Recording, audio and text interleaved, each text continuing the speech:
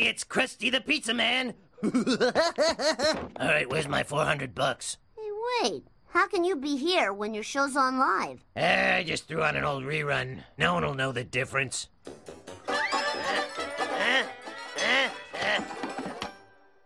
Children, remain calm. The Falkland Islands have just been invaded. I repeat, the Falklands have just been invaded. The disputed islands lie here, off the coast of Argentina.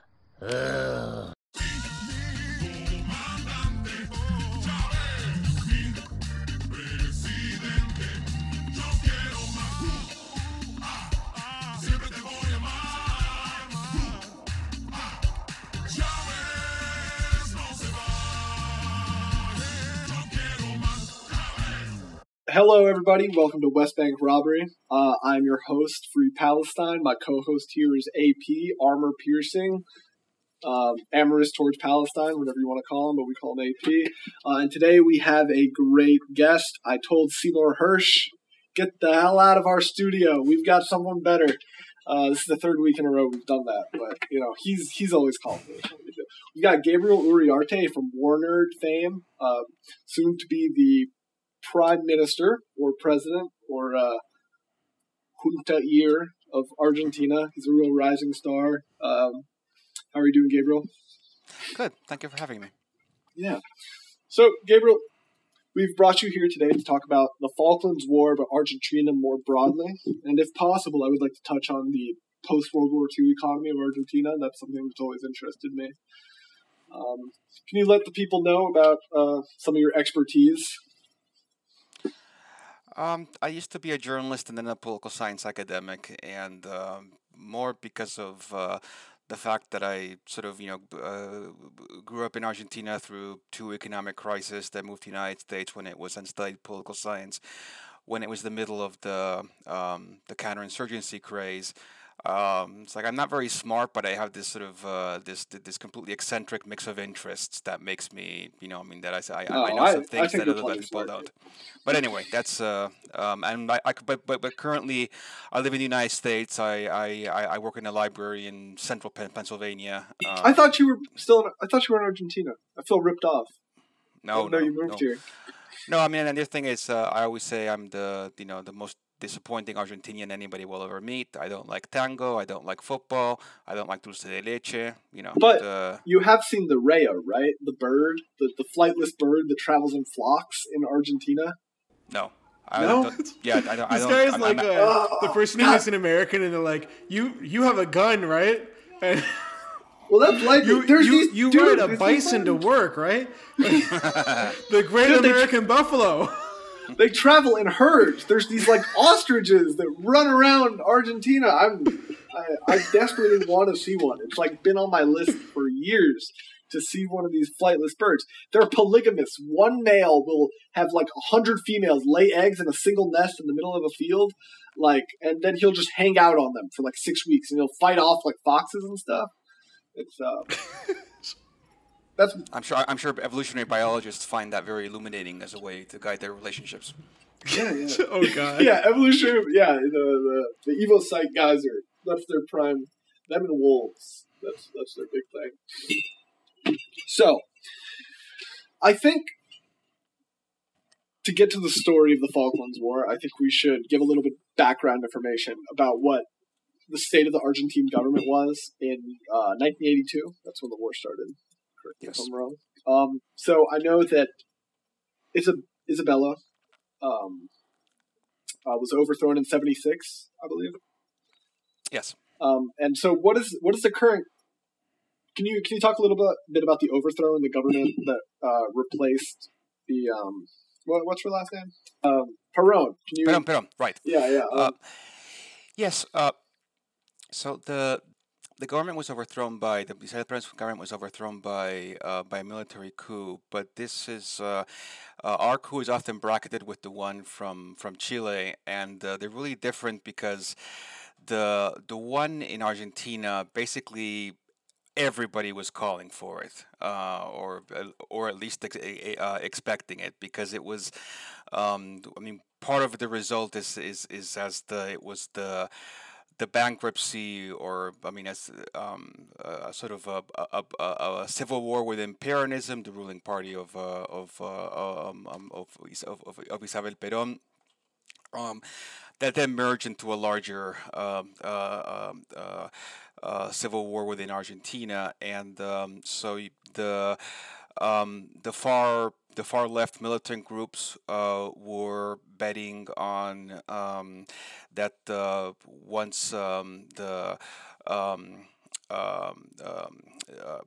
once the military had to engage in open repression, this would radicalize the people, sort of a variant of, and then the people will rise up. Did that work out? I don't think that worked out. No. That sounds very Iran to me. You can't always. You should really be the one taking power. It's not a good idea to wait for somebody else to take power and then be like, and then we'll take it from them. I don't think probably that really people works find out after the fact that they would rather be the ones repressing their enemies than being the ones repressed. It seems easier, definitely. Yeah.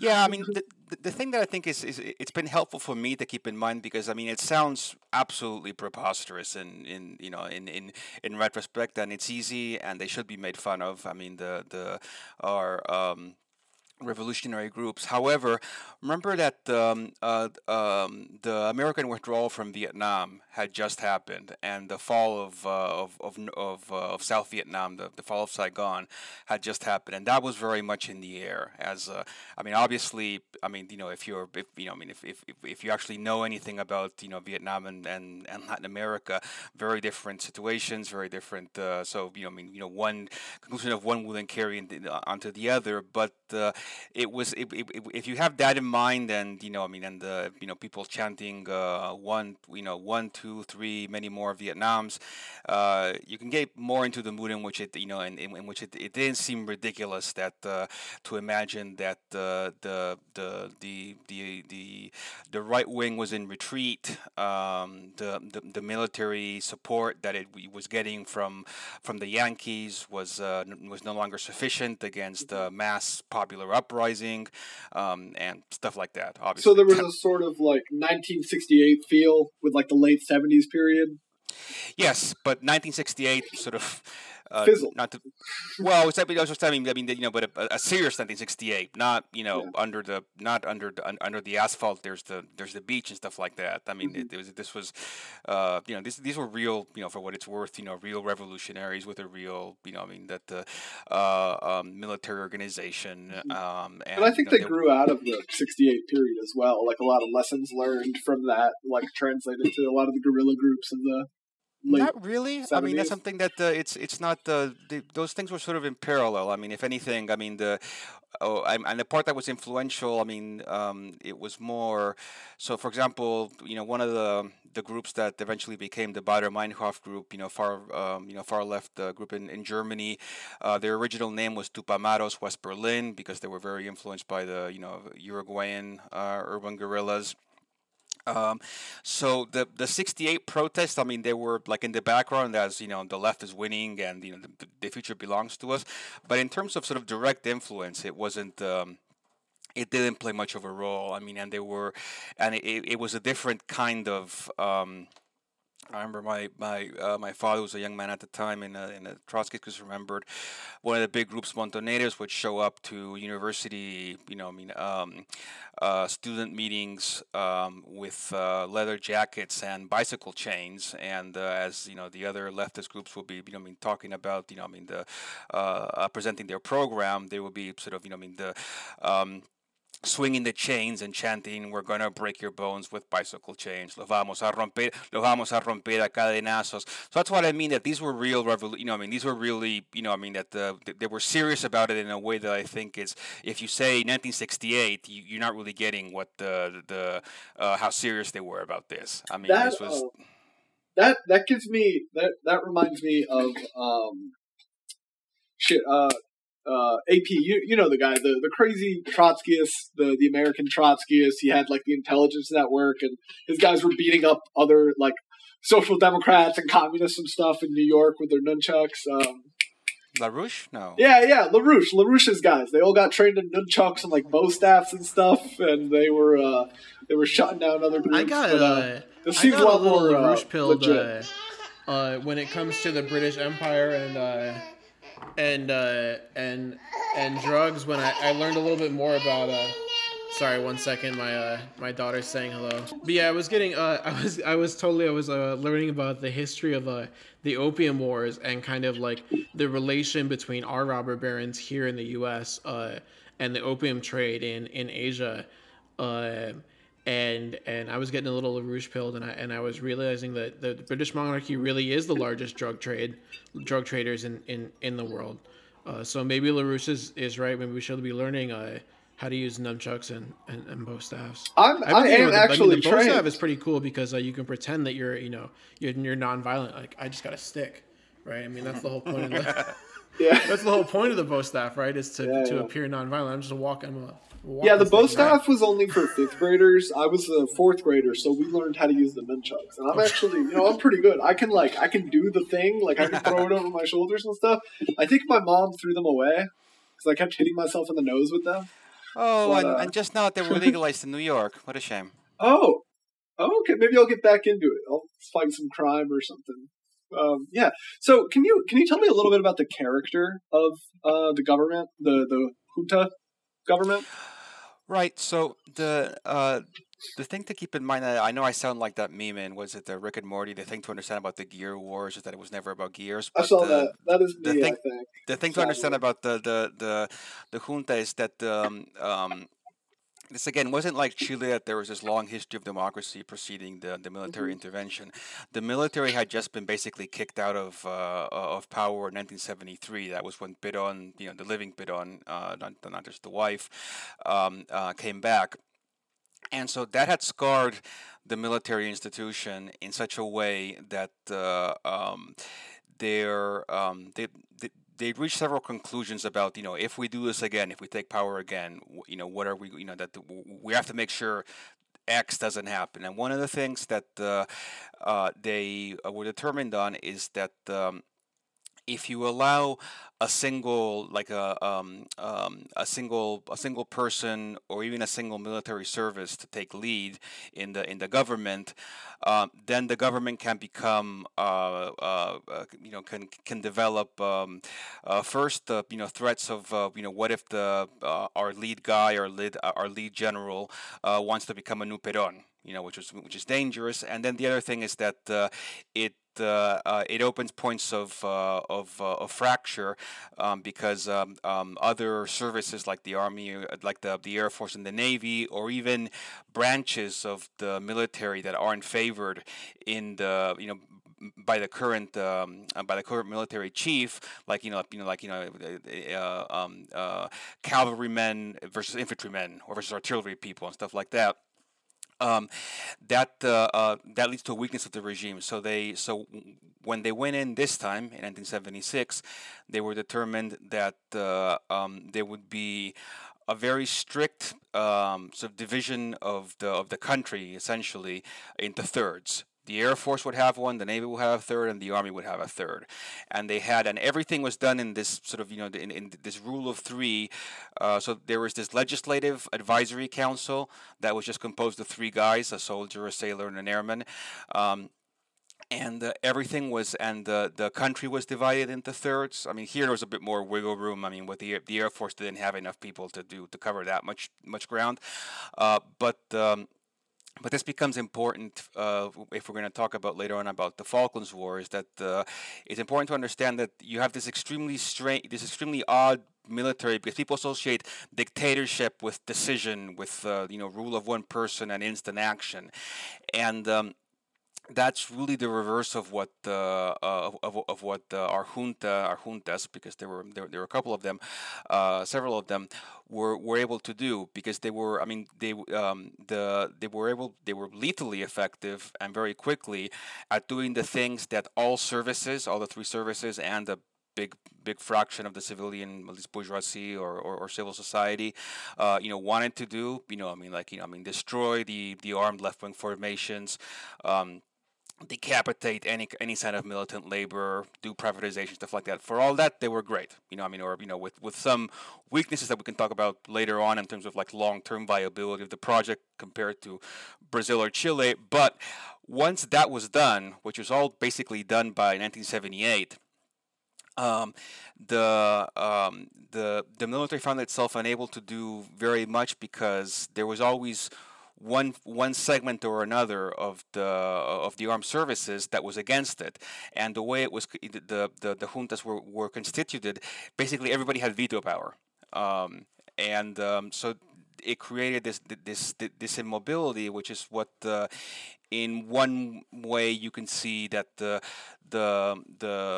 Falklands was an attempt. The Falklands War was an attempt to find a new purpose for the system. Do you know what the death toll was of this 76 to 78 period, like the crushing of the left wing groups? Are we talking like the tens, thousands? Like, yeah, so let's say, 76, 78. I can send you later on. I have a small visualization of that, just a bar graph and stuff. Oh, that's great. Yeah, we'll post those in the comments. Of people who were killed. So the official number is 30,000. The number that is sort of more, believed in, if you want to get into that, it's a can of worms, but it's probably around 15,000. And the number of people that for whom we have name and last name, that's about, I think, 8,000 and a bit. Wait, so the Junta government overestimated the death toll? No, so the Junta government determined that that's they knew that they were going to have to kill a lot of people, and from their experience before, they had two, so to speak, bad experiences in previous military governments. One was the fact that a lot of the guerrillas that they had actually captured and tried and put in jail for a long time, in the late 60s and early 70s, when Perón came back in 73, were released. There was a general amnesty. So from the general's point of view, okay, so we can't do the nice legal thing because we don't, this country's crazy. There can be a change of government at any time, and so these guys can be let out. If political fortunes change, so we've got to kill them. Now, the second thing that they experienced in their earlier repression is that. Something about the Argentine militant left wing is that part of the reason why it's still sort of resonates. That it's our massacre resonates as in a way that maybe someone in Central America doesn't, is that it was a lot of nice middle class people. And the thing with nice middle class people is that they'll often have friends from school who are the sons or daughters of some colonel or some general or something like that. And so there was the other thing that the military perceived as obstacles to doing what had to be done, which for them was killing thousands and thousands of people, was that if it was public, there would be too many chances for somebody's friend to call Daddy the Colonel and say Daddy, can you intervene and get my friend's friend released from prison, and that would defeat the purpose that of the military of doing enough of killing that it would be their own objective was to themselves was, this is the last coup, this is the last time we're doing this, so to speak. And so that's why the repression was extremely devolved and compartmentalized, in that so the country was subdivided into zones, mainly by corps commands. So a province, a corps, it depends, and and then with the Navy had some, so large segments, and whoever was the head of that, the corps commander or the admiral, was basically autonomous, and then underneath those guys there were also sub-districts, and they were running their own just repression cells, and there was a lot of sharing of intelligence and things like that, but not a lot of sort of vertical instruction, because that was the because part of the basically, I mean, they didn't want the chain of command from the order to kill somebody down to the actual killing of the person to have too many points where people would know about it, and then they could ask some friend of somebody to intervene to stop it. So all this is to say is why. Outside of just summary numbers, the military itself didn't want to know too much, or like the military commanders didn't want to know too much about the details of what was what was happening. So I have no doubt that they have, because everything was a lot was burned before the transition to democracy. So I'm sure I'm sure that there was a semi-accurate count of how many people were killed, but in terms of who they were exactly and the names, it's. Some information was passed upwards, some was not. There's a lot of private violence. This is again why, one of the reasons why you still don't see sort of an apologia for the military government in the way that you see in Brazil and Chile, is that this actually harmed like our own right-wing bourgeoisie, because in this atmosphere of great secrecy in which everybody had plausible deniability. There's all kinds of fun crimes you can do. I mean that you could, I mean that that you can get into business with some sketchy guy. Then you think the sketchy guy robs you. You have him killed and declare either that he was a militant or that he was killed by militants, because there's nobody. It was again highly clandestine.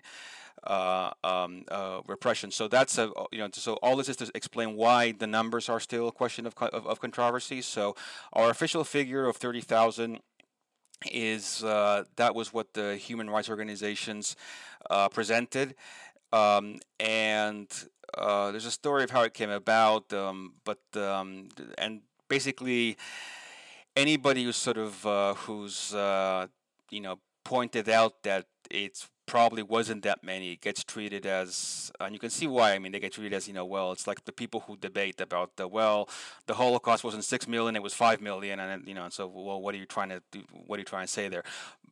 But in terms of what was the scale of repression? I mean, the 15,000 seems, I mean, to me, as sort of a good upper limit to how many people were killed. And the last thing I'll say about that is that, and you can see I'm posting the link now in the chat. Is that the bulk of the killing was done by 1978. So this looks like a stock market crash. That's what this bar graph looks like. That's a lot of killing. They got that done really quickly. Yes. Wow. So, like, what I you're wonder, telling like, I mean, in that atmosphere of kind of like clandestine killing was. Well, I guess I have two questions. One is more of a kind of open-ended. I'm wondering that the government here, it sounds like they already know that they're doing something bad. You know what I mean? When you're hiding it and when you're trying to kind of like have this plausible deniability, right? I don't know. It doesn't seem like you can then look back on it 20, 30 years later and be like, yeah, we really kicked those Reds' ass or whatever, right? Like we weren't proud of it then. We can't exactly be proud of it now. But I also want to know. Do you know if it's public at all? Like, was the CIA there? Were they handing out lists of people that need to die, like they were in places like Indonesia, or Chile? No, as far as anybody knows, no. Because I mean, that's something else that's worth keeping in mind, is that if you look at the declassified files, State Department and some CIA as well, between Chile and Argentina. So a lot's been redacted in both of them, but if you just look at the volume of them. You'll see that Chile was on the radar of the U.S. government in a way that Argentina simply wasn't, because remember that the Perón that came back in 1973 was a Perón that was given the okay by Licio Gelli of the P2. I mean that he was not the yeah. So he was not seen as intrinsically hostile to American interests. I mean, certainly nothing like Allende, and there just wasn't that much. I mean, there was nothing. We weren't threatening to nationalize Ford or anything like that. So there just wasn't that much salience to. Again, if you look at the national intelligence estimates prepared for Nixon, Chile, appears, like its own special subject, several times. Argentina, is always getting, lumped with, okay, news from Malaysia and Argentina, stuff like that. I mean, it's like it was just extremely low priority. I mean, there was, we had an active, CIA and FBI presence in in the country, and the U.S. Embassy did its usual good job of I mean, their declassified reports are still in some ways the best way of getting up to speed with what our dictatorship was like, but it just wasn't that. It wasn't that salient for U.S. policy. Certainly not at the level that they would be handing out lists of people that they wanted that they wanted killed. That said, I mean, once the coup started, I mean, the United States was quite friendly. Ford happily supplied lists of Union militants to have disappeared and stuff like that. But it wasn't. But it wasn't. I mean, not like what I gather it was in Indonesia. That's really interesting. And this government that's set up, it's not like anything I've ever heard of, really. Like this decentralized terror force. Like that seems like that's a very effective way to deal out like intercommunal violence, like where people know each other and like areas with very close knit communities and stuff, to kill a bunch of people in that who know other people and that kind of thing. Like this decentralized death squad matrix throughout the country. That's a really interesting development. And the splitting up of the country has anybody like learned from this? Can you really call that like a dictatorship in the traditional sense? Like, has this been modeled elsewhere? Like that's no, really interesting. I mean, there's the rub. I mean, no, I mean, it's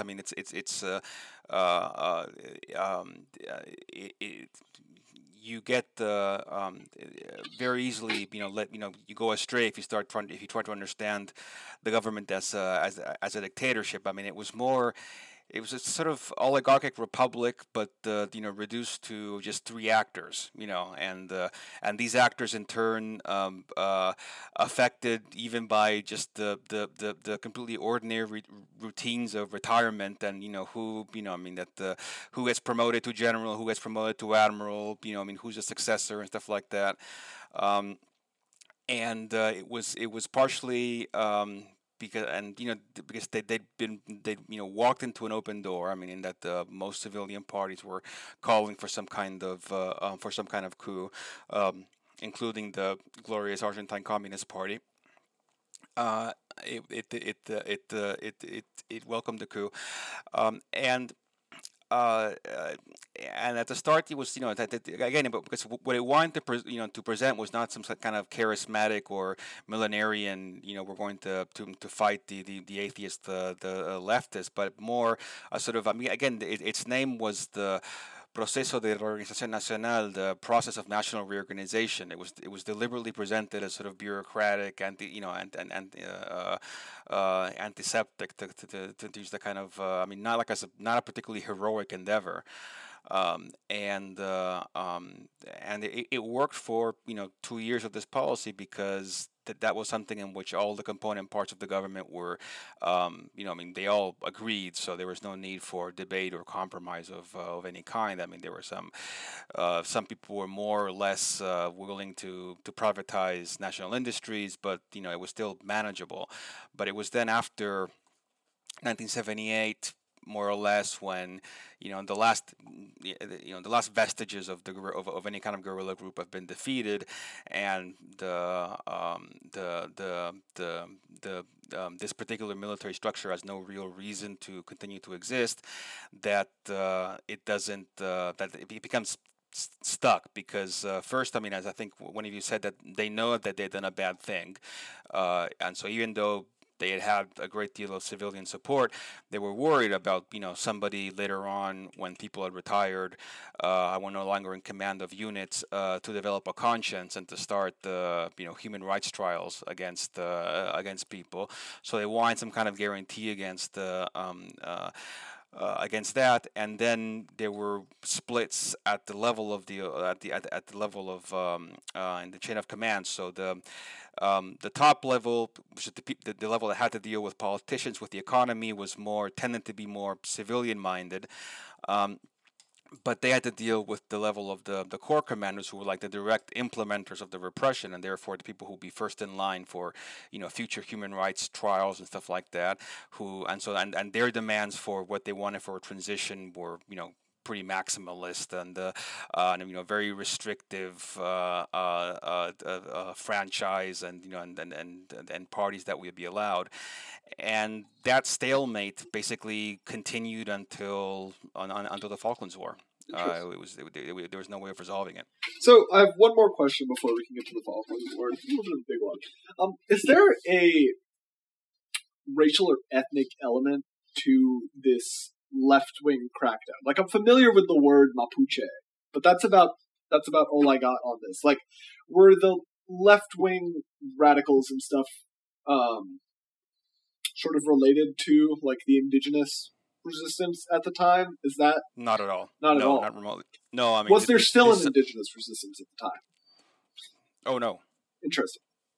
Was that? No. I mean, yeah. I mean, we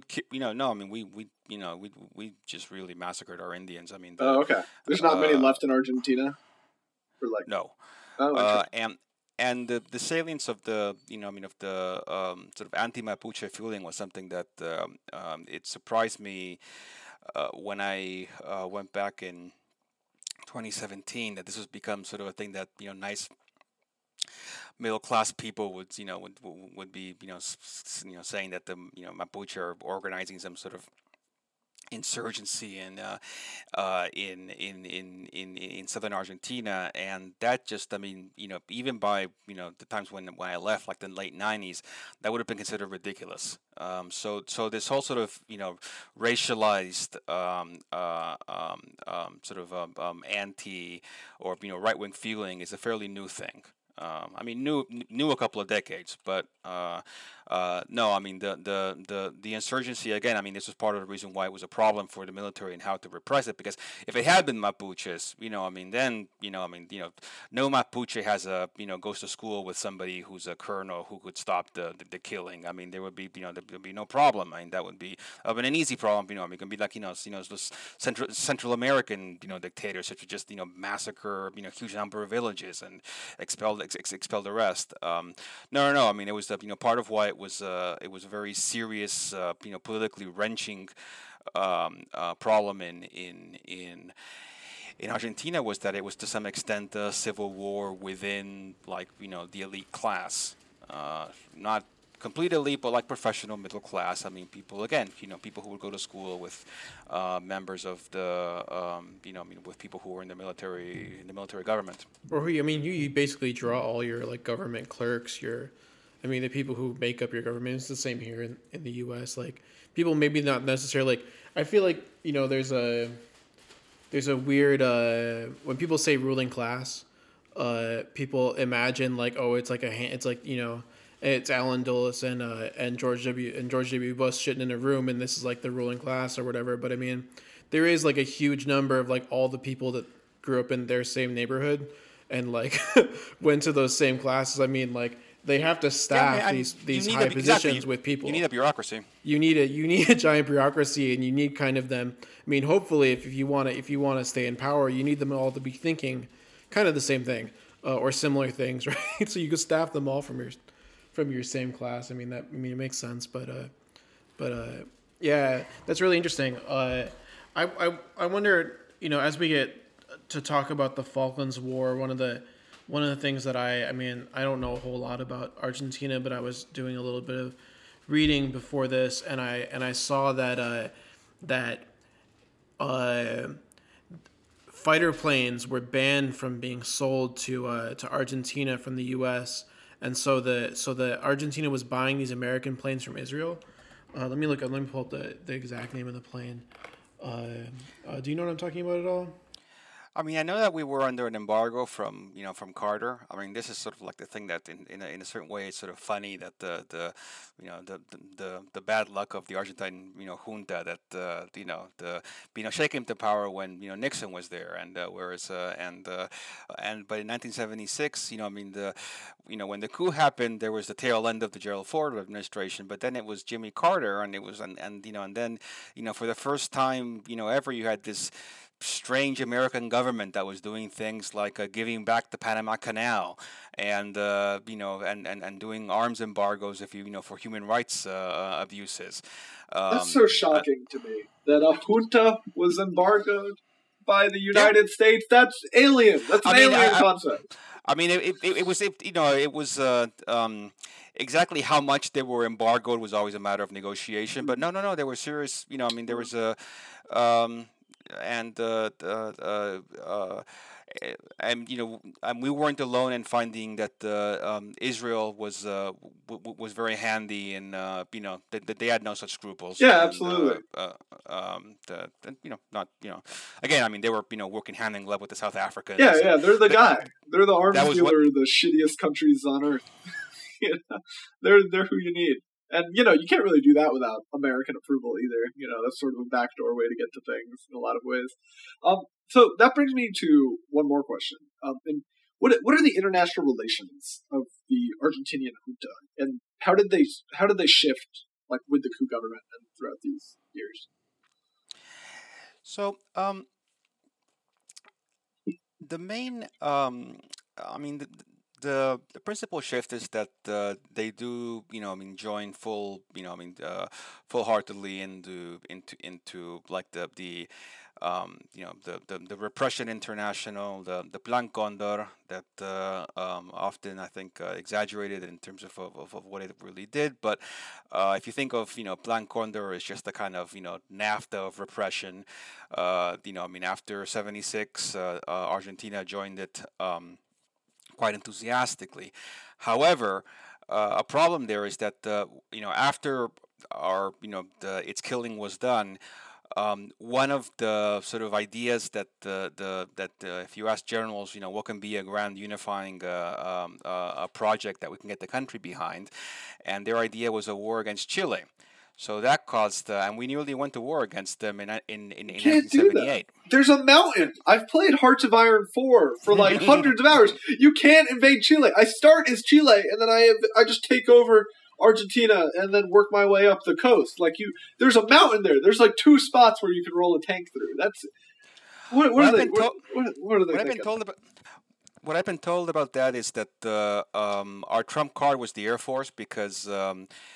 Chile had been under a longer arms embargo, so its Air Force was real shit, and so our plan was that from hour zero that we would firebomb Santiago into oblivion, and occupy the islands on the. Sort of because our islands in the frigid south, and that we would sort of occupy these things, and then we hopefully wouldn't have to expose our not terrific units to fight in the mountains with the Chileans.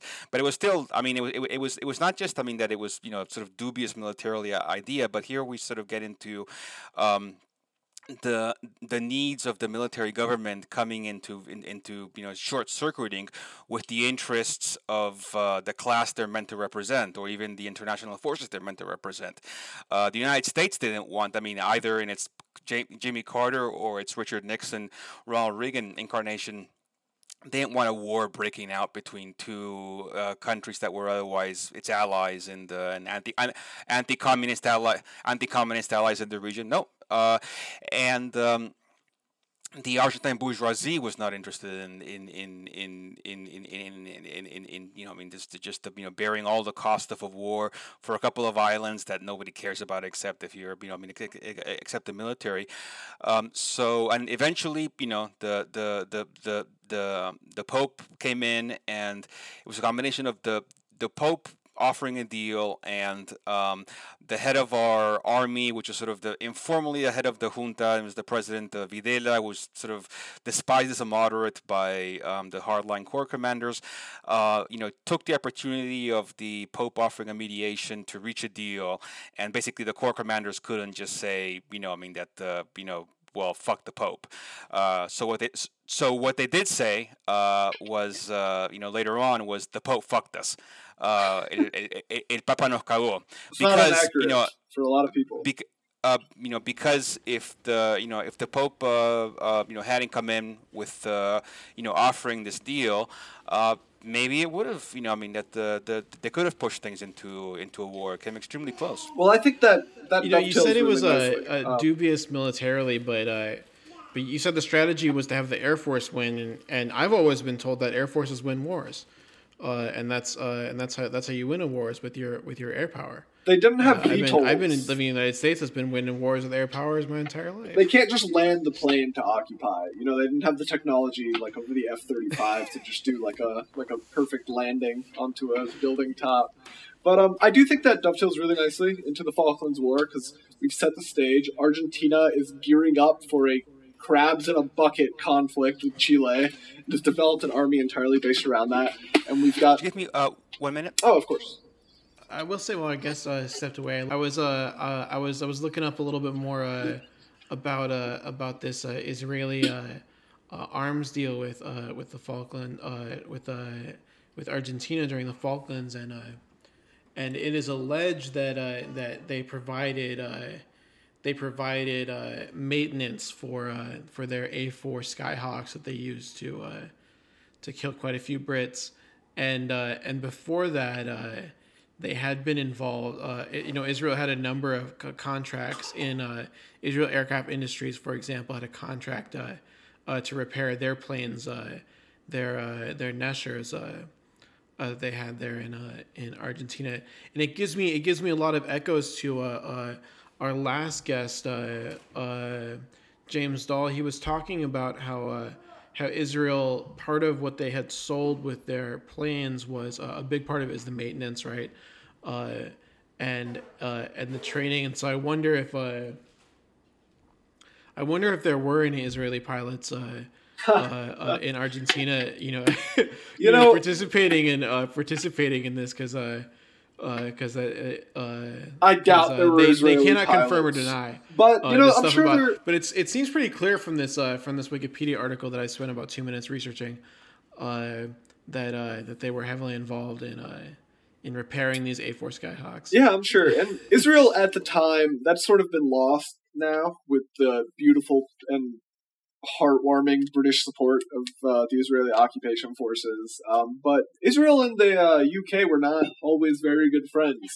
The Zionist militias killed a lot of British people leading up to 1948, and a lot of that bad blood. There was one of my favorite authors, Anthony Powell, was hardcore British Tory, and in his diaries he says he's indignant. That he was glad he didn't get this Israeli prize, because he doesn't, because as he writes, I'm not going to shake hands with terrorist Begin. That's so because funny. For him, Begin is just, So there's a certain kind of hardcore Tory that still hasn't forgotten also that Israel, supplied some weapons to us in the in the war. Yeah. And that's another thing. I was mentioning while you stepped away, I was mentioning to my co-host that we had we learned something that was insane to me to learn about Ethiopia when we spoke to James Dahl a few weeks ago. He told us about how Ethiopia during the Badme War, they had Israel's Air Force was there involved as well. They were maintaining Ethiopia's Air Force and also training, and may have been flying. It's unclear, but may have been flying missions as well for Ethiopia.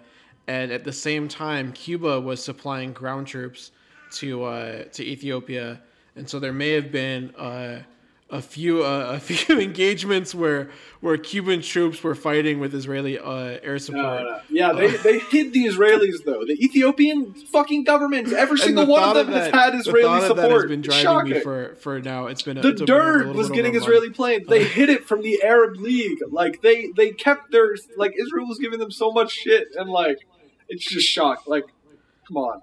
But yes, Israel had a number. I'm looking at this. Like I said, I've only researched this for around 2 minutes, but yeah, Israel did have a number of maintenance contracts for the Argentina's Air Force during the Falklands War. Yeah. But unclear whether or not they shot any British people. All right, so let's get to the meat of it. Let's get the war nerds what they want. Let's get into the Falklands War. So we've set the stage. The UK, reeling off of a couple bad decades. They've got a new fiery Prime Minister, Margaret Thatcher, the Iron Lady, here to set things right and bring British glory back to the world and kill every miner, both underground and under 18.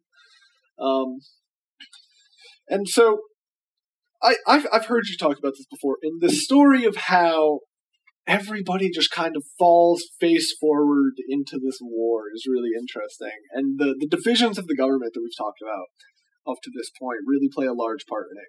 Can you talk about the initial mission to take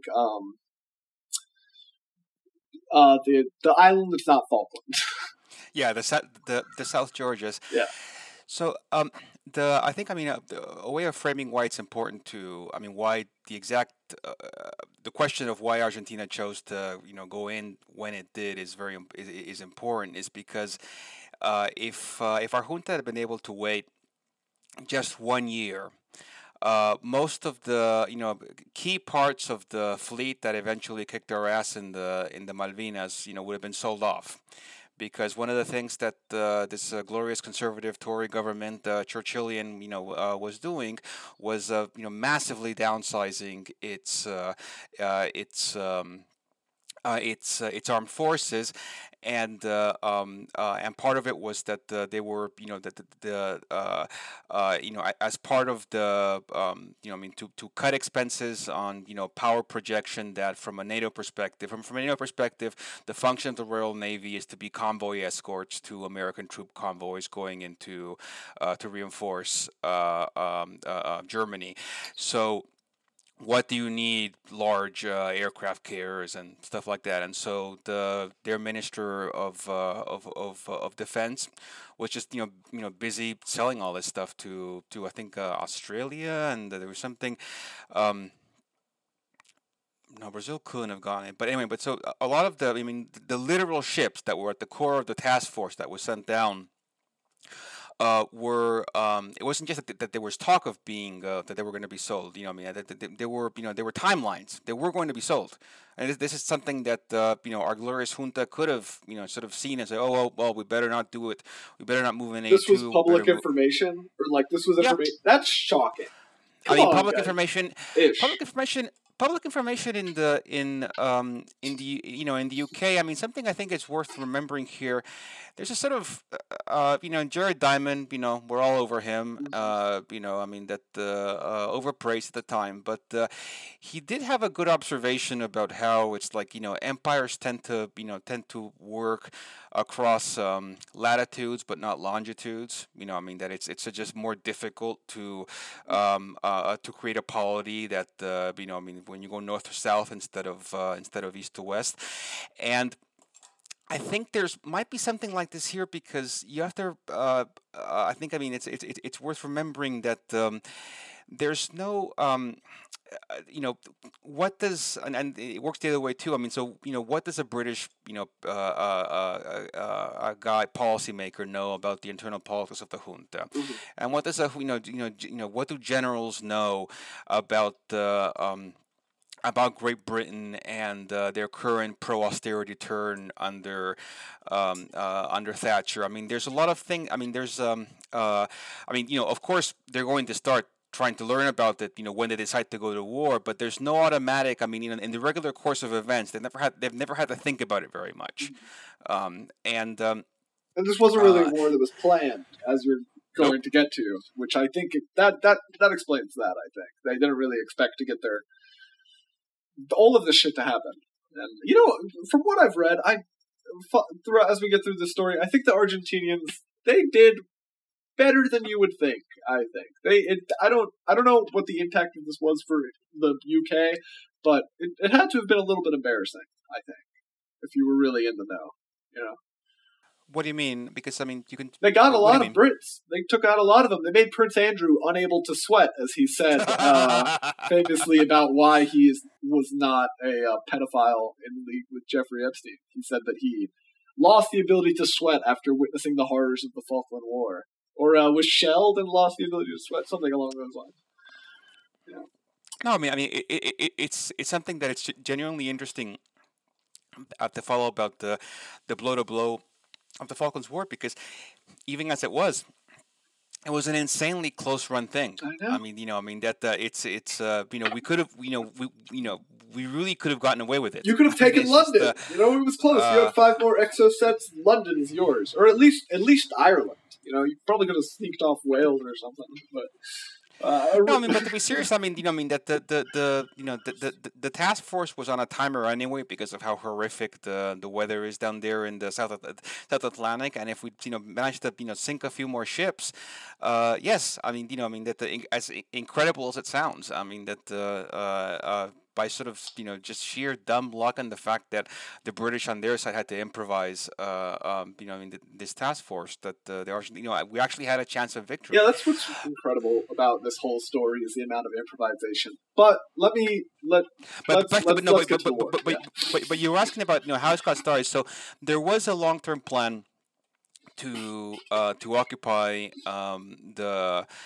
the islands and to present basically the bridge with a fait accompli.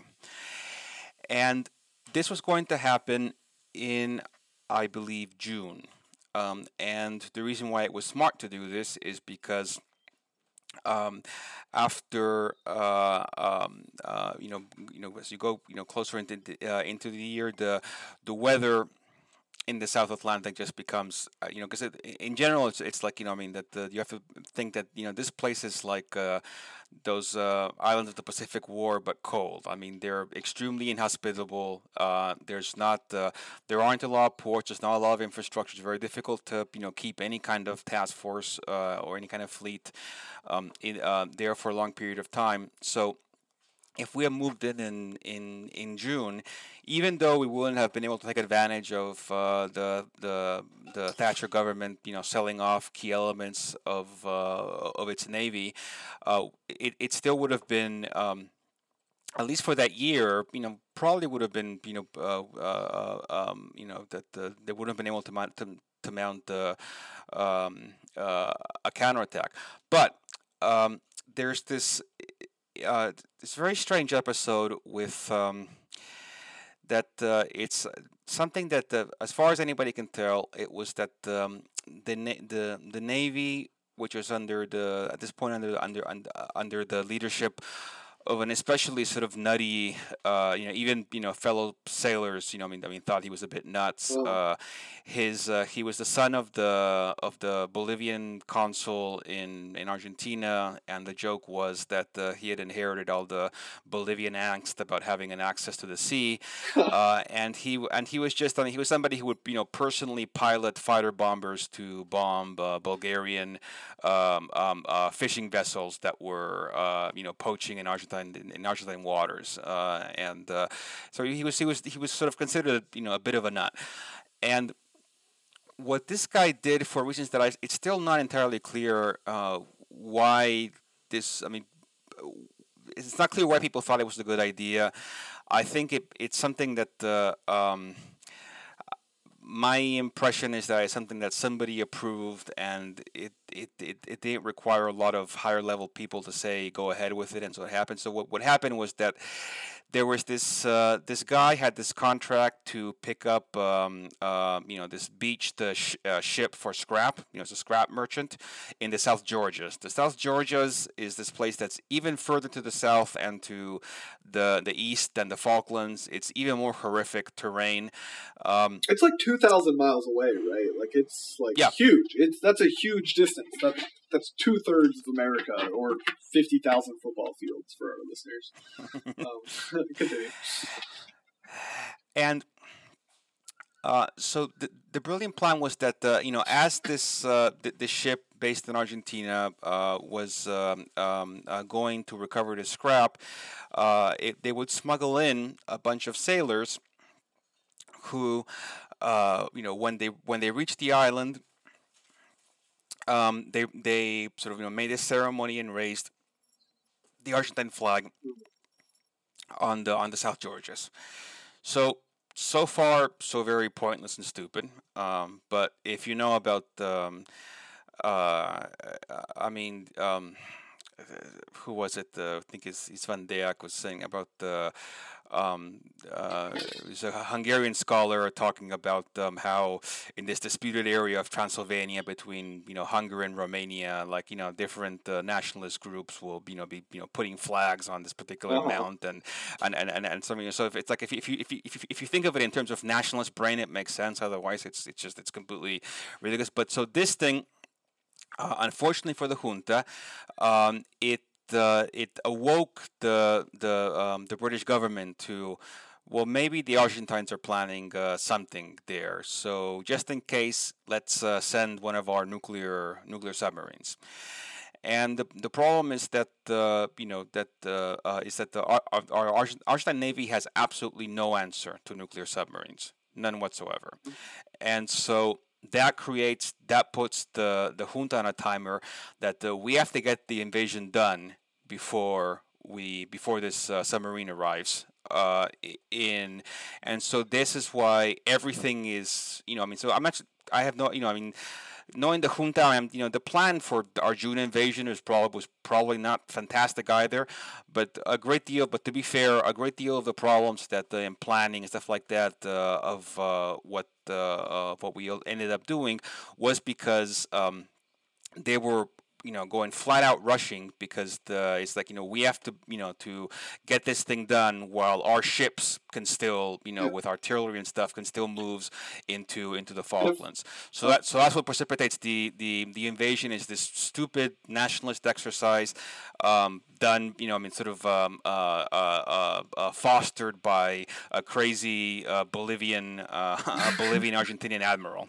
So if I can interject, so this war was not planned. Like the junta leadership was not fully aware of what was going on, and so once they raised this flag, the British are like, we're going to war, and the Argentinian government is caught on their back foot. They're not really planning a full-scale invasion of the Falklands at this point, correct?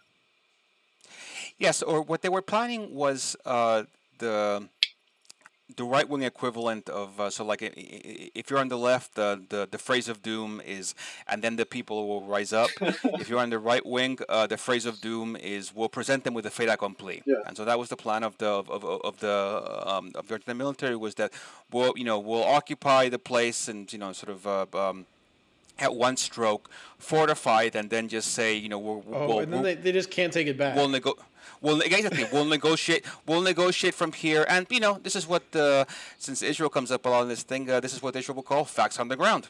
Yeah, it's like they say possession is 9/10 of the law, right? 9/10 of the law. It is to some extent. It's true, right? I mean, once you're there, it's harder to get someone out than it is to get someone in. Yeah. A lot of times. That's interesting. And so, can you talk a little bit more about the nuclear submarine? I listened to another interview that you did on this topic, and I don't.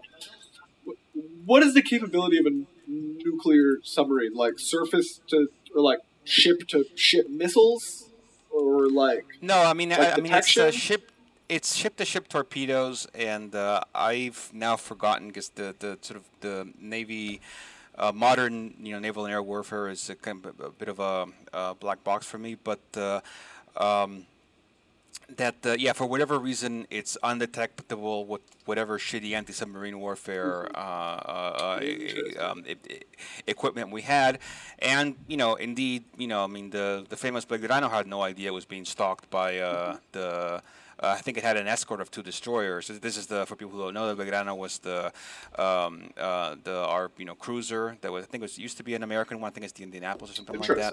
But that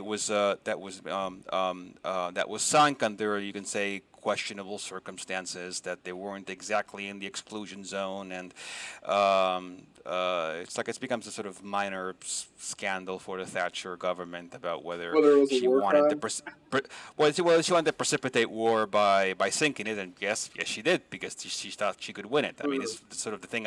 I'm not sure how to get indignant about that, because I mean, we started it, and and now we're indignant that the Iron Lady is going to wring every advantage she can out of it.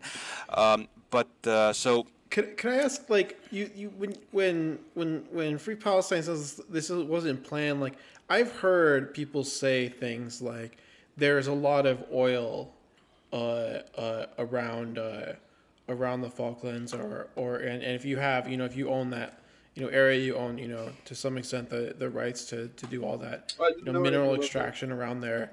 Is that a real, like, concern? Or is that some sort of, like, after the fact justification? In my humble opinion, it's all after the fact, or even before the fact. I mean, my line is that for certainly a lot of otherwise intelligent Argentinians, the Falklands was always a belly in search of a causus. Because the problem with the vast oil wealth is that the South Atlantic is an extremely hazardous, sort of hostile area. So setting up oil rigs and stuff like that to be able to extract that oil, the price would have to be at some insane level, something like 100, over 100 a barrel. I mean, it's worse than Venezuela, or worse than like the most current, like, high cost producers. So there's a reason why that you may have seen the Great Britain could use some energy now, but nobody but they're not there's no exciting tenders of to explore in off Port Stanley. The other example from the Argentine side that I like to give is just on how these things sometimes the justification comes after the fact. There was a big thing among some journalists in Argentina about how, well, the real reason that the Falklands are important is because it's got a lot of krill, which is some kind of shellfish. Oh, yeah, I know all about krill, as you can see from my 12 fish tanks behind me. It's great food. Oh, there you go. Okay. It's something that sort of like very 70s and early 80s was a sort of futurology, like Alvin Toffler, stuff like that.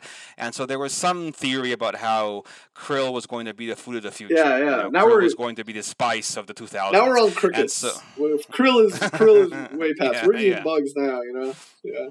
Let's get to the seaweed. Seaweed's a good one now for the new kind of green high high seaweed's old. High output.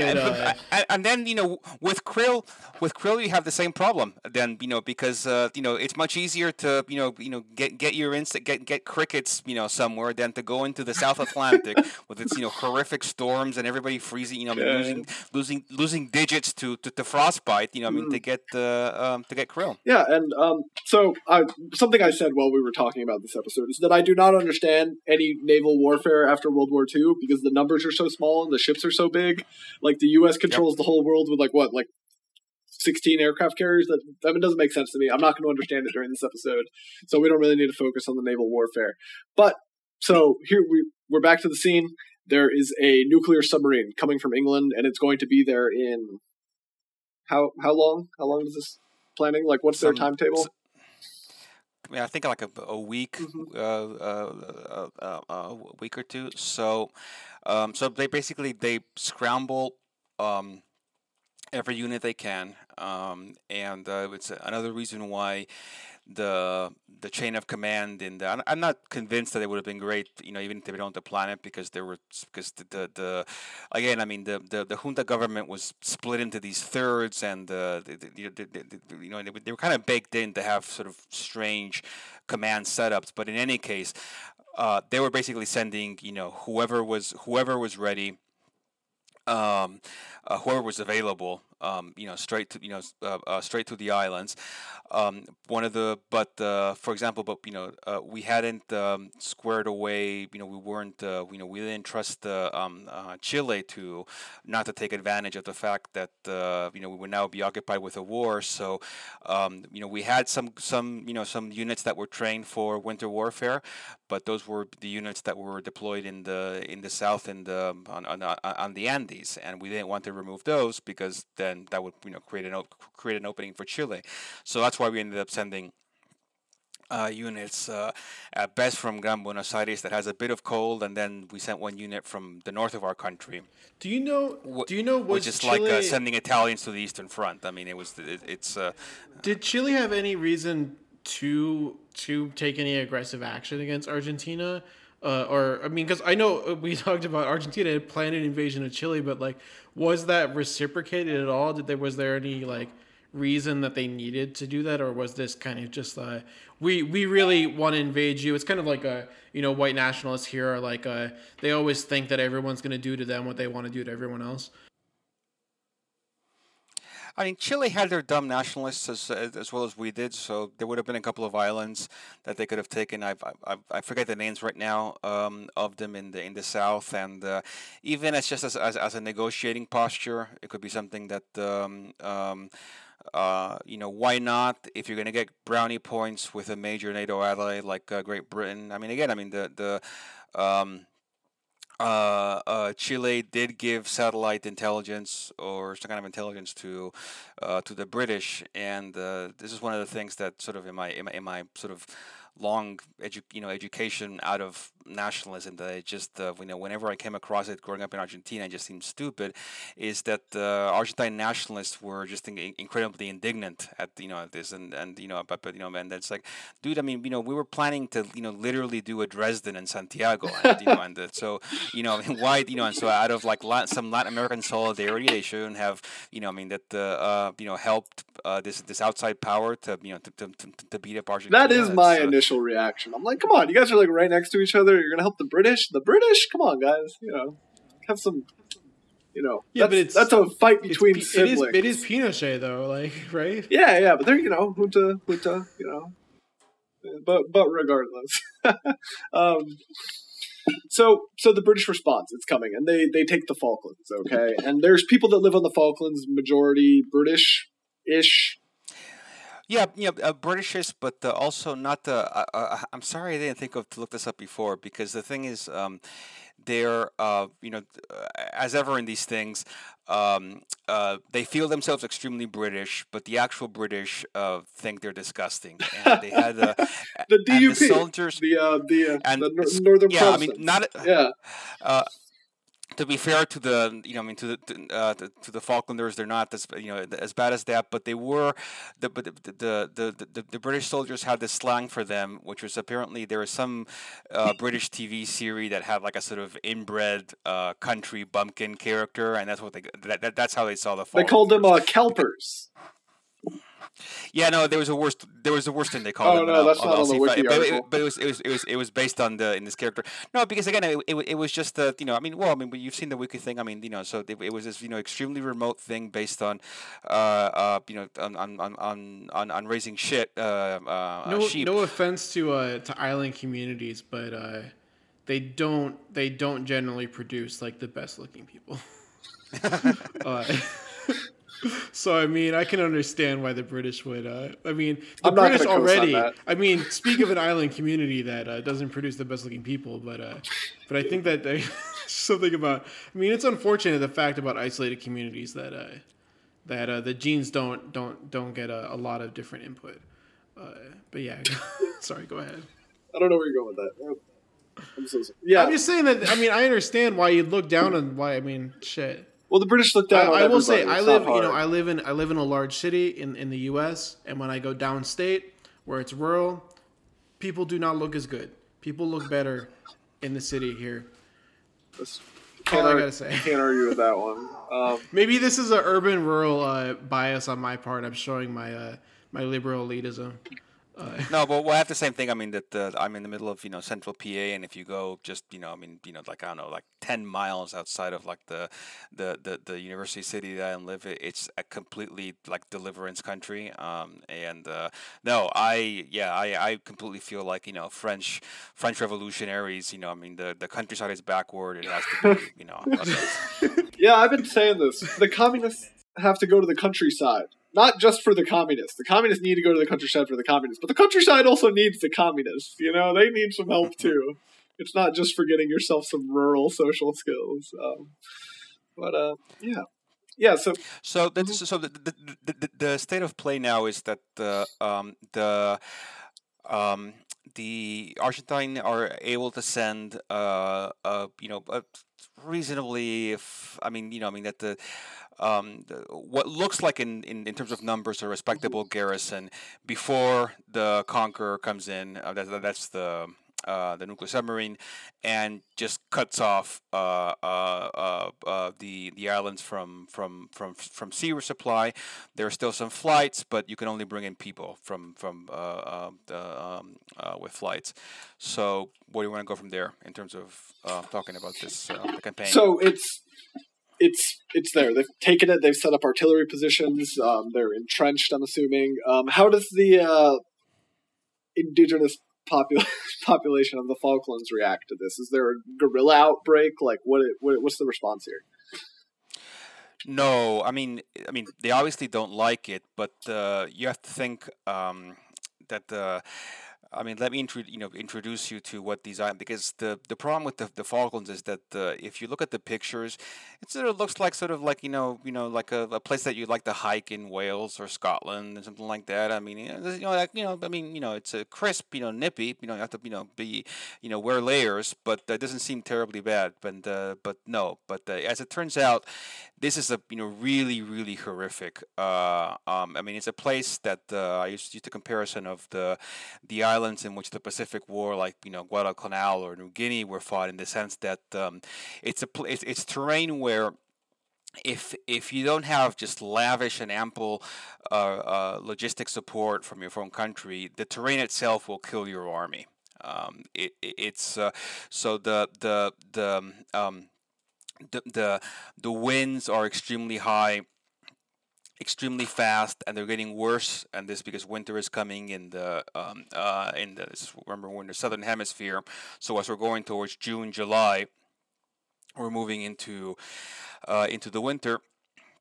You can't. There's a very high water table, so you hit water pretty quickly. If you're trying to dig in trenches. And the other thing is that over 100 years of sheep especially, but also some cattle shitting there, means that the water that you hit, when you're digging in, is very toxic. So it can't be purified for drinking, and if you're wounded and you fall into something that has that water, you could get a very bad infection. That's not what I would have expected. That's shocking. Right. That's hell. Yeah. Sheep shit rivers. That's horrible. So let's get past the instigation of the war. I know there's an exclusion zone set up. There's I guess limited negotiations going on. And then the shooting starts. What happens from there? I know about 200 British sailors were killed during this event, and about 600 Argentinians. Did the British attempt to retake the island? Is there what's the scenario here? Like, where does the majority of the fighting take place? Is it launched from the Falklands to the British Navy, like surrounding the island, or like what's going on? Can you give me some color here? No, of course. So the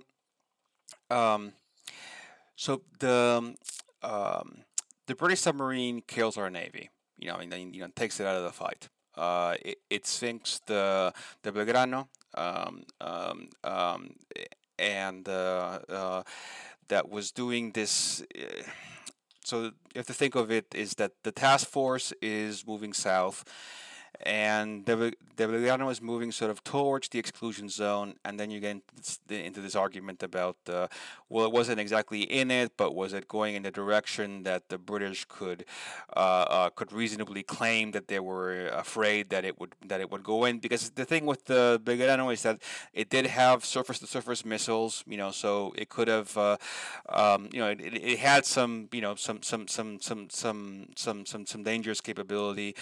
I think, again, we're talking about the Margaret Thatcher government. There's no, if they had the shot, they were going to take the shot. And they did. And that was it for our Navy. And it was subsequently very embarrassing because the Navy under this Bolivian had been the most gung ho for reconquest of the Falklands, but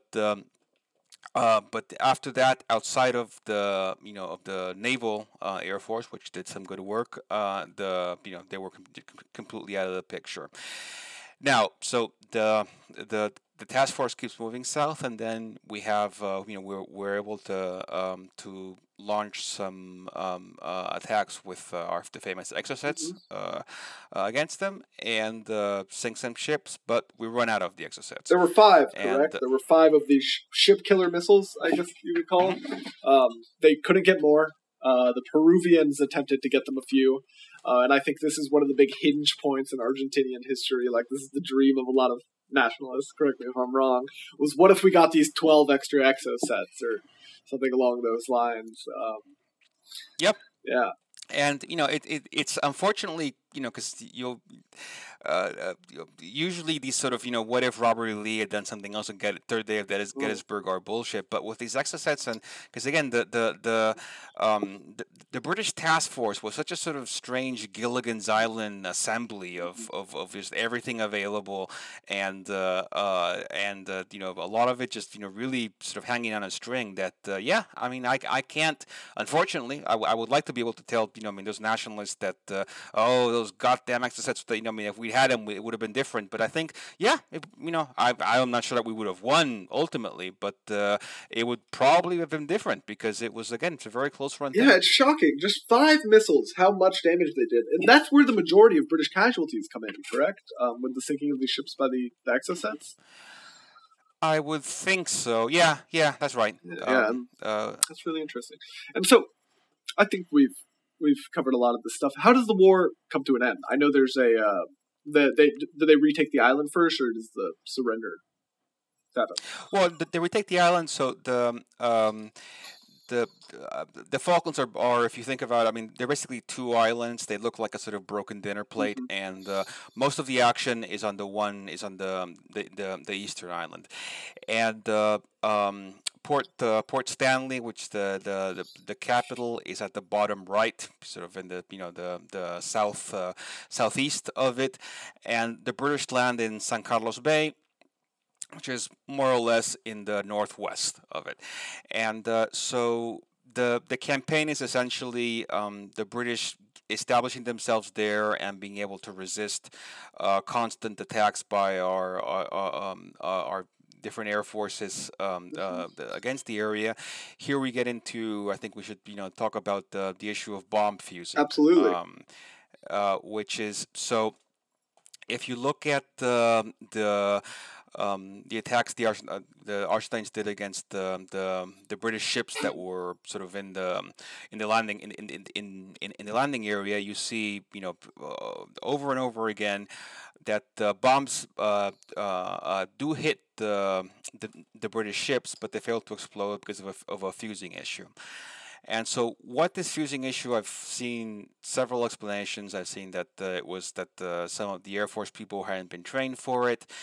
The one that sort of makes sort of not sense, but I can see why it was a problem without a solution, which as an Argentinian, I tend to favor that kind of explanation, is that basically that if you're, and I don't know if this is true, but it's just that if you're flying very low and you have an instantly fused bomb, then what you're doing is basically a kamikaze mission, once removed, because the bomb exploding is going to destroy the airplane that's flying over it. And so therefore there was no way, or there is a way if you have. There's a special thing that the bombs can have. It's like daisy something, but there's something that daisy chain, it's like something like that. They can deploy this thing that makes them sort of stop in the air and go much slower before they hit the ship. But that's a special thing, meant specifically for low-level bombing that the Argentines didn't have. So they only had, the fuse, and if they made the fuse thing too quick, then the explosion would have destroyed the plane. That's the level of when I try to understand this debate, because it's still something that and you have to sort of dig pretty deep into forums to sort of to get the details of it. But so. The takeaway is that if all our bomb hits had exploded, then yes, we would have won. Or in any case, the rural never would have suffered many more casualties, and it would have been more. Ultimately the fact that the British submarines controlled the lines of communication and we couldn't do anything would have been decisive, but still it would have been much more complicated because they couldn't have unloaded supplies.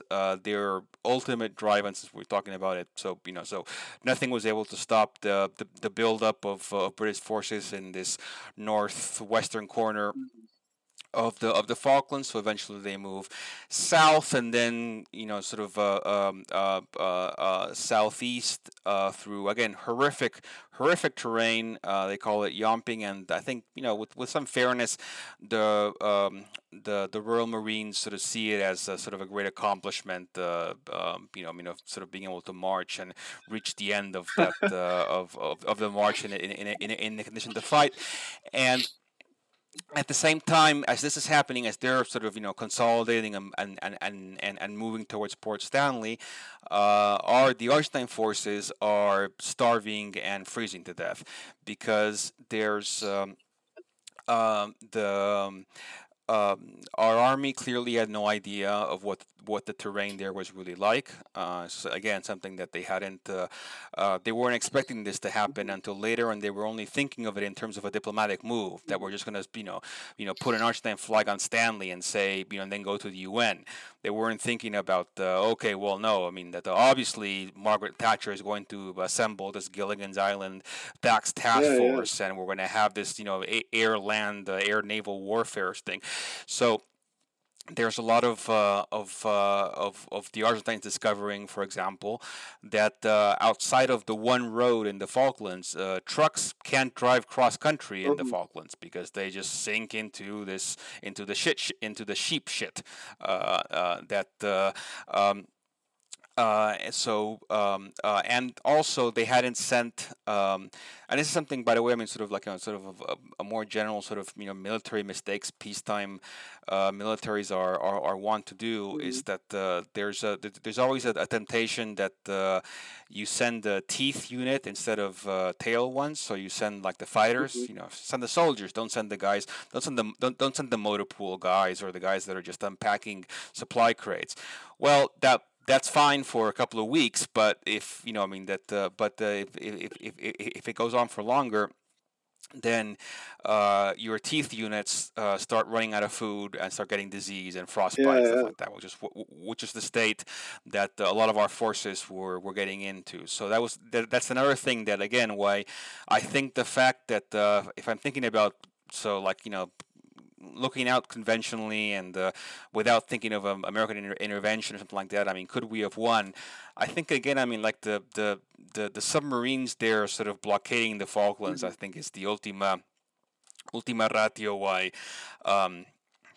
we couldn't have pulled it off, because our forces were basically blockaded in the Falklands and they were getting destroyed just by being there. I mean, if you see a lot of the pictures of surrendered Argentines, I mean, that again, sort of resembles a little bit sort of photos of freezing Germans in Stalingrad, because they were just not ready This is for a it. terrible war. Just as far as wars go, just all sides. Like, this is not a war that really had to happen at all. It didn't seem like anything was gained necessarily. Like, especially considering the World Cup victory of Argentina, just a little bit Well, later. I mean, I mean, this is I'm repeating myself, but I think Argentina gained a lot from this war, and I think Argentina, in this way, I mean, it has been, I mean, that there's a very straightforward case that you could make that we won the long war, whereas Great Britain lost That's it something I wanted to talk about. Like, because what one goes thing on is after? that this so the defeat. The defeat completely discredits a regime that was already sort of getting into that was already getting into, everybody was sick of it, but this completely it brings to a boil the not just sort of ordinary people's dislike of the military, but also specifically like the national, let's call it like our national bourgeoisie or professional middle class, or at least something like their exasperation with the military, that not only could they not leave when they had to, but they also got us into this war with a NATO ally in which we're going against Great Britain and the United States. Towards the end, the military was trying to reach an agreement with the Soviet Union. Really? Yeah. And the Minister of Foreign Relations went to Costa Mendes went to Cuba and had this sort of and then this is the Foreign Minister of the Junta goes to Cuba and has a sort of this great this meeting, this photos of him embracing Fidel Castro, and obviously the Russians are the first ones to say, I mean, sort of who are you? What you think that we're going to end the world for the Falklands? Yeah, exactly. No, that's You do exactly what Reagan wants. But again, just remember, that thing with, that people aren't good understanding things across latitudes. yeah. I mean, I mean, it's still extremely stupid, but they never had to think about it, and their world was the sort of paranoid American one, in which Cubans were always ready to intervene, in Ethiopia or in Chile and stuff like that. They thought, the Cubans will be ready in 6 hours. They'll be here with a 45,000. We're gonna have our own Angola. They'll show up. I mean, half of the American administrations believe that. Yeah. Like, so I can totally understand why It's so funny. why military people, I mean, around the world would think that. I mean, even if it was patently untrue. I was reading this really interesting book about Trujillo in Dominican Republic, and the Cuban threat was a constant, kind of like Red Scare they were using there in Dominican Republic, and when there actually was some Cuban intervention, it wasn't actually, I mean, it wasn't that many people, but there was always this idea that there was going to be this massive Cuban fifth column within the military or whatever that was that was going to turn against the The Chilean right still believes that Allende had 10,000 Cubans that were just getting ready to be, to do a sort of Stalinist coup and do collectivization and gulags, but they were just, but Pinochet thankfully, stepped in time. What happened to the 10,000 Cubans? They went away. I mean, nobody has an answer to that. So, I mean, it's something that, I mean, just to bring sort of, contemporary relevance of there are things that are sort of that they're useful as propaganda and stuff like that, but and that you can say, well, they don't really believe it, but when you get used to sort of thinking in these terms all the time, like for example, the Cubans are ready to intervene anywhere with 10,000 people, or now, Putin will use his hybrid warfare to, to conquer Finland, something like that. Soon. It's that once you've limited your sort of frame of reference to, purely just because you've just been talking in terms of this propaganda because it's been sort of useful for you, it's that there is a sort of side effect in that you end up, this is all you have mentally for your resources. I mean, you can lose sight of what of the reality. I mean, to go back to Argentina, in that steady Eddie. I mean, it's not Ethiopia or Angola. That even if Cuba has this expeditionary capability, they're not going to send it. To support Argentina against two NATO powers in the South Atlantic across thousands and thousands of miles, and not the Brezhnev, not the USSR under Brezhnev. I think that wasn't even under Brezhnev, but under the extremely cautious, late Cold War leadership.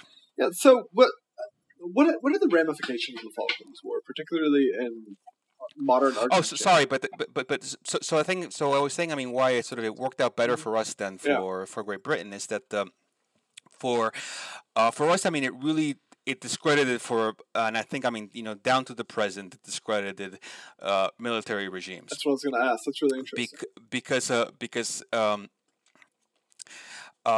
military regimes, of course, we know are every Latin American middle class or sort of bourgeois will know is the ultimate guarantor against the working class revolt or the leftists and so on and so forth. But something that the Argentines learned is that if you give them too much power and you let them have their head too much, they might start doing things that only make sense for them, within their weird institution, like going to war against Chile, who's a country that's like us, and that it is part of the same counter guerrilla, counter left wing international Plan Condor, but we're still going to go to war against them. And to the annoyance of our patrons in the United States, because we want to get this couple of islands. And it's like that them, and then so since the military couldn't do that to find a reason to stay in power, then they start a war against Great Britain. Perhaps the key American ally into something that nobody in our oligarchy would remotely wanted to happen. So that was, I think, it's been a lasting lesson in and I think why something that I observed when sort of Bolsonaro in Brazil was sort of really carrying all before it, and a similar sort of thing in Chile that you have a sort of nostalgia for the 70s military regimes in both those countries, in Chile and Brazil, that you still don't have in Argentina. And I think the sort of the memory of losing control to military cretins is an important factor for that. And so then just to finish before please, I mean, I want to know what you think about all this, but just to say why I think that the British and the British lost in the long term from the Falklands is that every sort of terrible, humiliating British military deployment that you've seen since Tony Blair wanted to start making them a thing in the late 90s, sooner or later you always find the phrase Falklands moment. So you always see that either the political leadership thought that it would be because in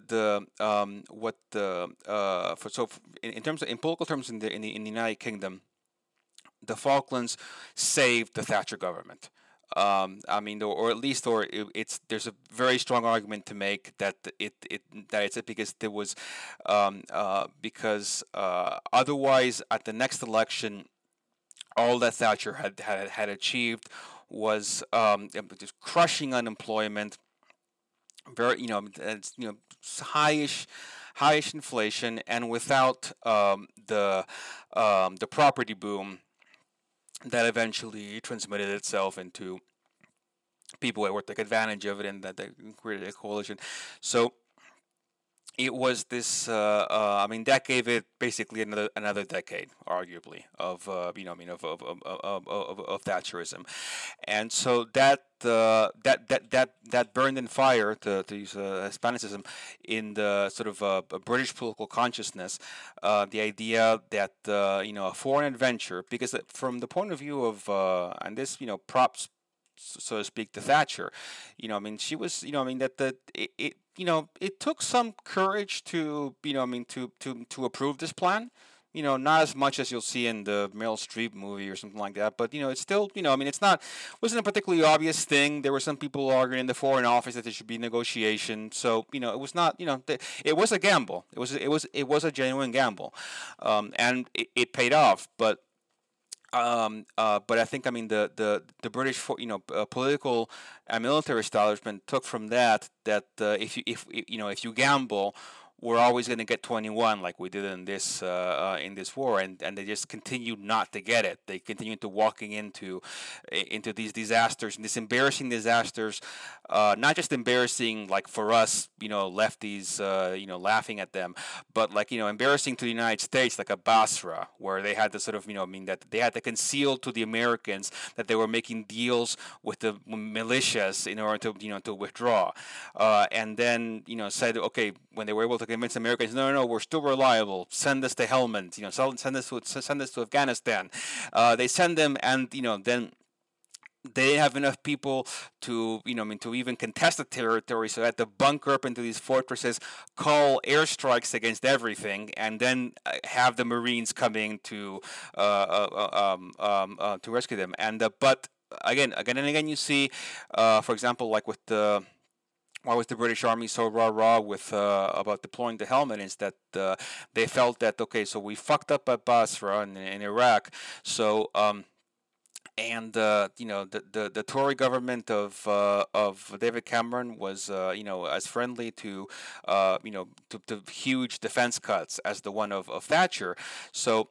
There was, we're going to lose regiments, we're going to lose units unless we can create a reason for them, and a literal phrase, apparently this is from I can get the source if you want it, but that was used internally was that Helmand in Afghanistan was going to be our Falklands moment, where we deploy these British units, we turn around, we do like a surge and turn around the insurgency in Helmand.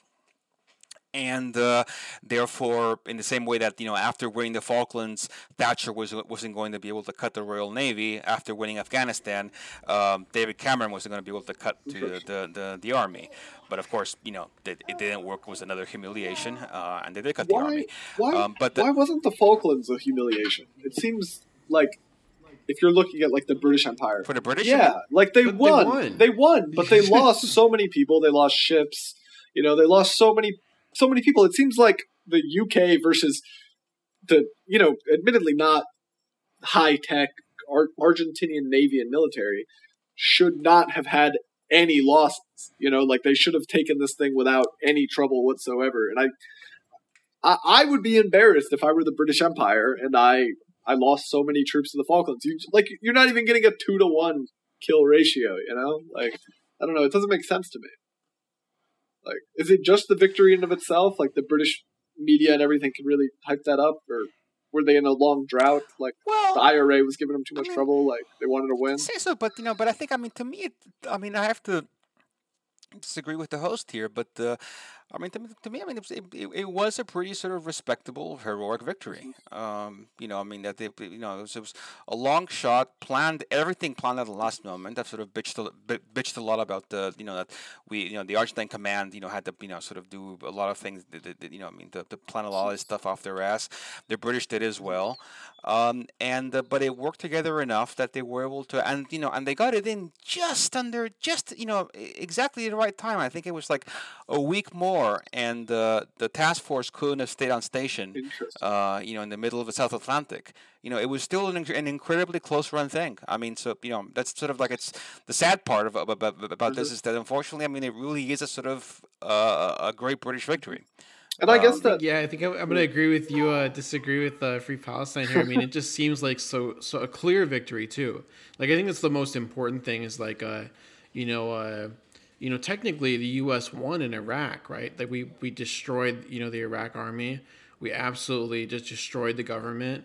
We went in, we took power, but it wasn't like a clear, decisive victory. We didn't go in and then do mission accomplished and then go home. We sat around on our ass for 20 years and it whether or not we kicked Saddam's ass doesn't really matter 20 years later because it's not a clear victory. But like in the Falklands, I mean, they go in, they win, Argentina has to leave, and then British soldiers go back home. You know what I mean? It's I mean, it seems to me like why that would be a propaganda victory too is just because it's so clear who won and who lost. Exactly, no, and I think I mean on the same year you had the ships coming back and their famous photos of welcoming our home, our boys home. I mean, yeah, I mean the Argentine Junta had created a perfect victory for for the British. I mean, as far as anybody, because I mean again, because I mean I hear what you're saying. Free Palestine, but I think that and again this may be just sort of being jaded from growing up in I mean in sort of in the shadow of sort of just colossal Argentine nationalist loserdom, is that I think that when you start it's like with the Americans that start debating about the well actually if you look at the kill ratios we won on the battles. It's like to me it's like if you're making those arguments you've lost because nobody who feels confident in the in the victory has to start getting into that well if you look at the tail to tooth ratios and, stuff like that I mean that's the classic line, right, about Vietnam, right, is that we never lost the war, we were just forced to leave by our own by the liberals by the liberals basically, right? We didn't actually lose, we won all the battles. Look how many more Vietnamese we killed. Yeah, and I guess that ties into the larger British phenomenon of always being the underdog no matter the amount of like horror and war they enact. Well, and also, I mean, and they were going against the horrific dictatorship. Yeah. I mean that's they were true. fighting for freedom.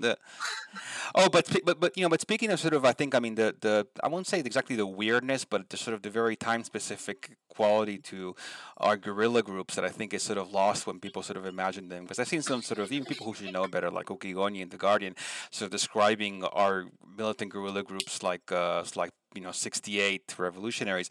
The Montoneros, I mean the Peronist militant group, completely destroyed in exile in Mexico, not only declared a truce when the Falklands was invaded, but offered the military to send a contingent of fighters to the Falklands because I mean they were genuine nationalists. Look, I promised you I would not ask you to explain Peronism, but you're really getting me there, and I'm not going to do it now, but maybe for a future episode. Wait, the left wing exiles in Mexico said we're going to send some troops to go fucking freeze their ass off in the Falklands. Yeah. Oh my god. Because this would be because I mean they weren't against the sort of I mean they always had this idea that if we can get enough sort of nationally minded military officers we can create, because I mean theirs was a sort of I mean fascist is way too that's off. I mean that's wrong. But the Monteros particularly, I mean they weren't exactly Marxists. I mean that there was a lot of them came from Catholic groups, and they were just sort of real sort of I mean that you can think of it as sort of like national development. I mean so this involves we have to break our agricultural oligarchy because they're just a comprador elite. We have to sort of but that doesn't mean that we have to, we don't want to destroy the army, I mean, or anything like that. I mean, we want to, create a stronger Argentine nation that's self-sufficient as far as possible in industry and can play an autonomous role within Latin America and not just be the sort of lackey of Great Britain and the United States. So from that sense, point of view, it makes. I mean, again, it's not strange. It's just strange if you sort of, because then I mean, it's not just sort of, I mean, that I'm blaming idiot outsiders. I mean, a lot of Montoneros then sort of transformed themselves, when they were, after, that, oh, no, well, no, we were social democrats, all we wanted was, I mean, for, that you could show tits on TV and a higher minimum wage. But no, but they were, I mean, they were quite serious about they had a song, we're not fags, we're not dopers, we're soldiers of Perón and of Montoneros. I mean I mean, it was a very masculinist. I mean that if they found out a militant was gay, they would set them up with sort of a girl militant in order to sort of do like conversion therapy. I mean, they were quite conservative in that way. I mean, it's a different, I mean, don't remotely think that, yeah.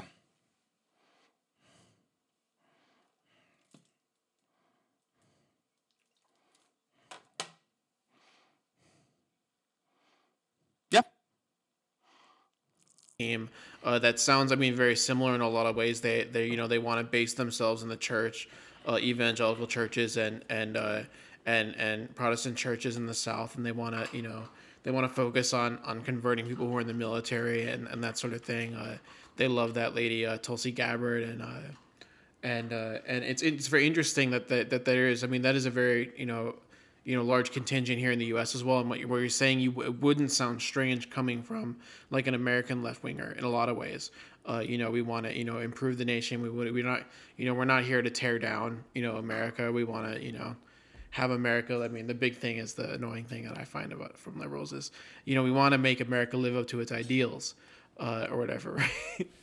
Yeah, but I mean, no, I mean, you have a sort of a for I don't know if, I mean, how much, what's your audience composition, but no, but just, I mean, like in terms of like, for America, I mean, so like, for example, like that magazine, the American Affairs, I mean, the sort of Trump nationalist, remember, nationalist that published some good people that were left wingers. I mean, that's not a bad approximation of what sort of like the Montoneros were about. I mean, it's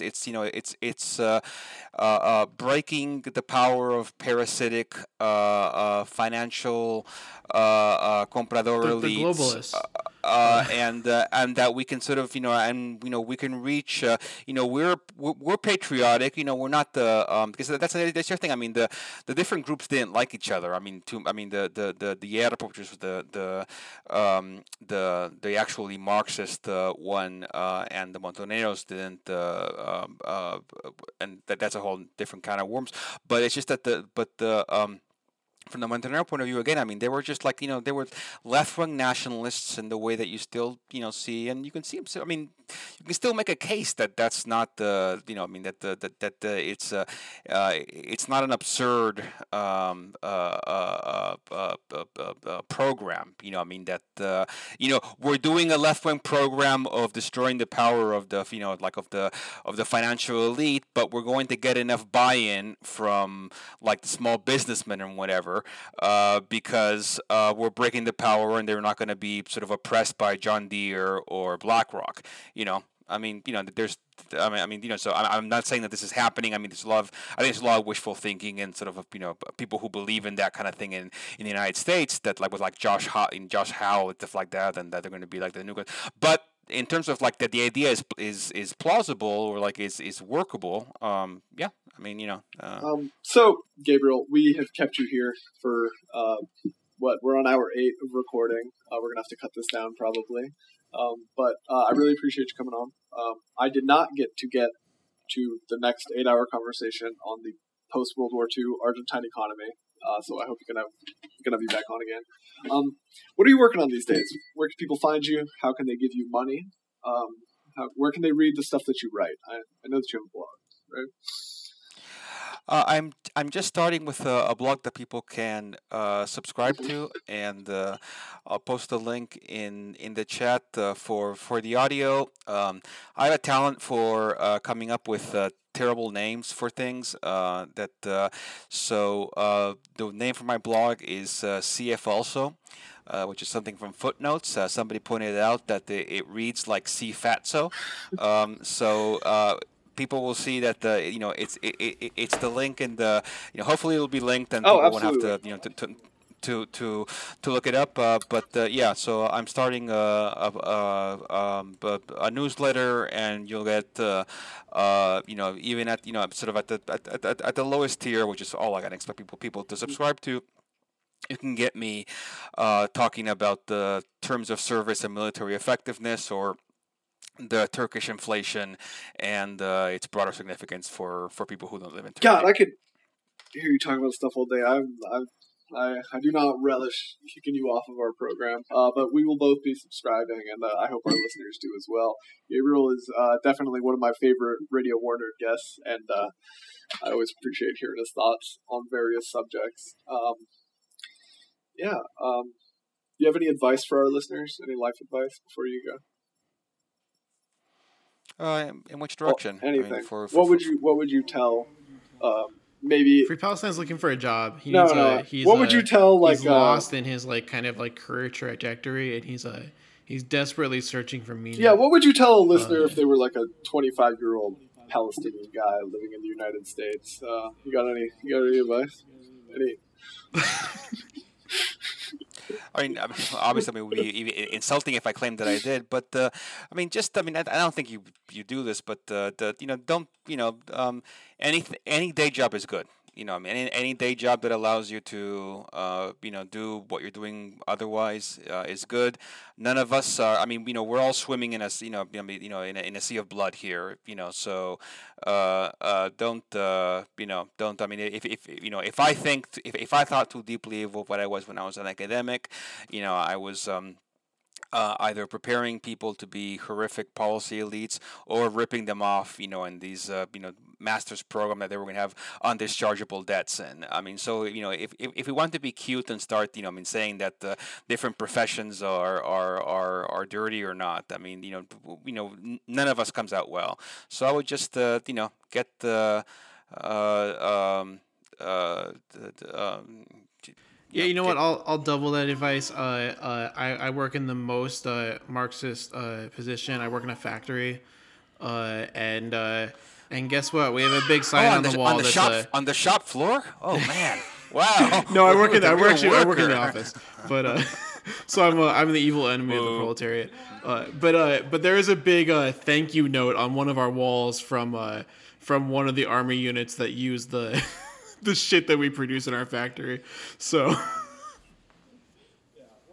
and it's like we make like ignition switches and stuff like that. It's not like we're making bombs or anything, but we make like the key that turns on for like a light that goes on the bottom of a plane or whatever. Yeah.